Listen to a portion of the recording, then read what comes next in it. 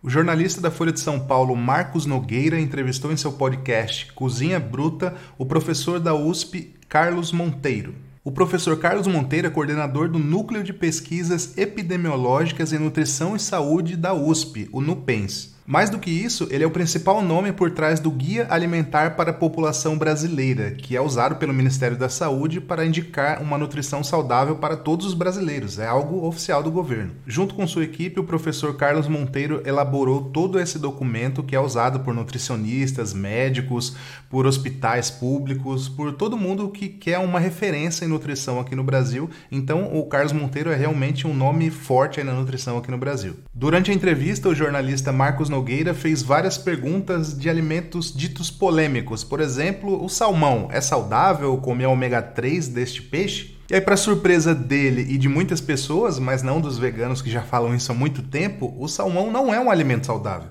O peixe em si até é considerado saudável, né? Vamos ignorar aqui toda a questão animal, falar apenas de saúde e proteína e essas coisas. Só que o salmão que as pessoas comem lá no japonês, né, quando vai aí com os amigos, é um salmão criado em cativeiro que vem normalmente do Chile. Poucas pessoas aqui no Brasil já comeram um salmão que não fosse criado em cativeiro, porque é por isso que ele tem em todo lugar, porque é criado que nem galinha, que nem boi, que nem porco, né, em cativeiro aos milhões. Eu vou deixar o trecho aqui em áudio, né, tirado lá do podcast do jornalista da Folha de São Paulo, em que o professor Carlos Monteiro fala, né, sobre essa questão do salmão, mas eu quero já levantar alguns pontos aqui sobre a fala dele. Então, o primeiro de tudo é que o que ele fala sobre salmão, ele diz que vale também para frango, porco, boi, para qualquer animal que é criado em cativeiro. Ele contou que o salmão, principalmente, poderia ser classificado inclusive como um alimento ultraprocessado.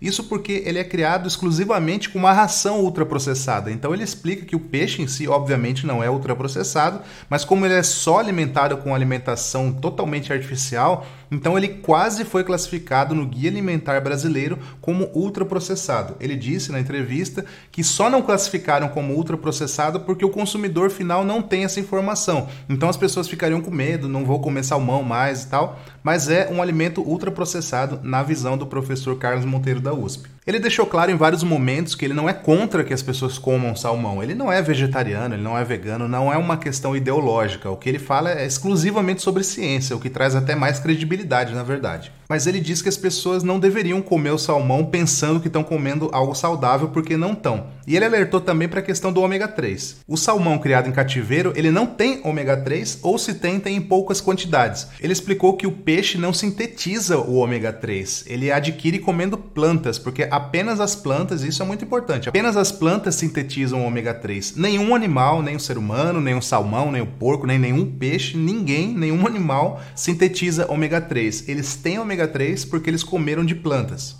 Então o salmão que é capturado no oceano, esse sim vai ter ômega 3, mas é porque ele comeu de algas, não porque ele desenvolveu esse ômega 3. Então você não precisa comer peixe para ter ômega 3. Você pode ir direto à fonte, por exemplo, linhaça é uma ótima fonte de ômega 3 e as próprias algas também, né? Então a gente tem fontes vegetais de ômega 3, que é o que os animais usam para ter ômega 3 impregnado em sua carne. Então só para resumir aqui para você, o salmão de cativeiro, esse que você encontra em qualquer restaurante japonês aqui do Brasil e nos supermercados também, ele está, na visão do professor Monteiro da USP, na mesma categoria que bolacha recheada, por exemplo, né? Ultraprocessado. Fique agora aí com a fala do professor, que tem pouco mais de 2 minutos. Eu editei os momentos de silêncio ou de gaguejo, algo assim, para ficar mais dinâmico, tá? Mas a fala é essa daí mesmo. Já curta o vídeo e inscreva-se no canal também. Fique aí com a fala. Um grande abraço. Tchau. Salmão de cativeiro do Chile. É saudável comer a ômega 3 desse peixe? Como é que é? Então, veja, hoje, então você está trazendo com o salmão para a discussão a questão dos alimentos produzidos em criadouros intensivos, né? Isso pode acontecer com salmão, pode acontecer com frango, pode acontecer com boi, né? Na realidade, eles são criações industriais, né? Você já não é mais uma fazenda, né? Na realidade, é uma fábrica. O que são as rações que são usadas para alimentar esses animais? São basicamente formulações de ingredientes industriais. Outra vez, né? Eu tenho aí proteína, eu tenho fibra, eu tenho gordura, eu tenho amido, e aí eu tenho até saborizantes, essa coisa, dependendo aí do animal que você está. Mas, basicamente, qual que é o problema, então? É que o salmão, a gente até poderia chamar esse salmão de cativeiro como sendo um alimento ultraprocessado, porque ele em si não é ultraprocessado, porque ele é o salmão. Salmão, né? Então, é um alimento ultraprocessado. É interessante isso, hein? E a gente, inclusive, assim, na classificação que a gente criou, que a gente usou no Guia Alimentar, que vem sendo usada no mundo inteiro, né, que é a classificação nova, a gente quase fez isso, assim, de colocar esses animais de cativeiro na categoria de ultraprocessado. Mas sabe qual que é o problema? É que o consumidor não tem essa informação. Uhum.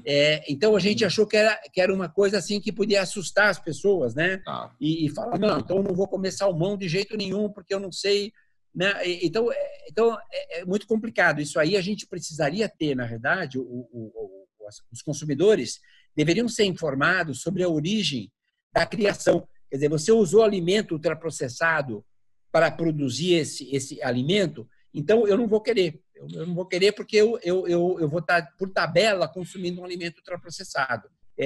Mesmo o ômega 3 que você falou, né? O peixe só tem ômega 3 porque ele come alga que sintetiza ômega 3. Olha só, não sabia disso, não. Exatamente, porque o E por ômega que 3 peixe de água fria que eles dizem que é melhor?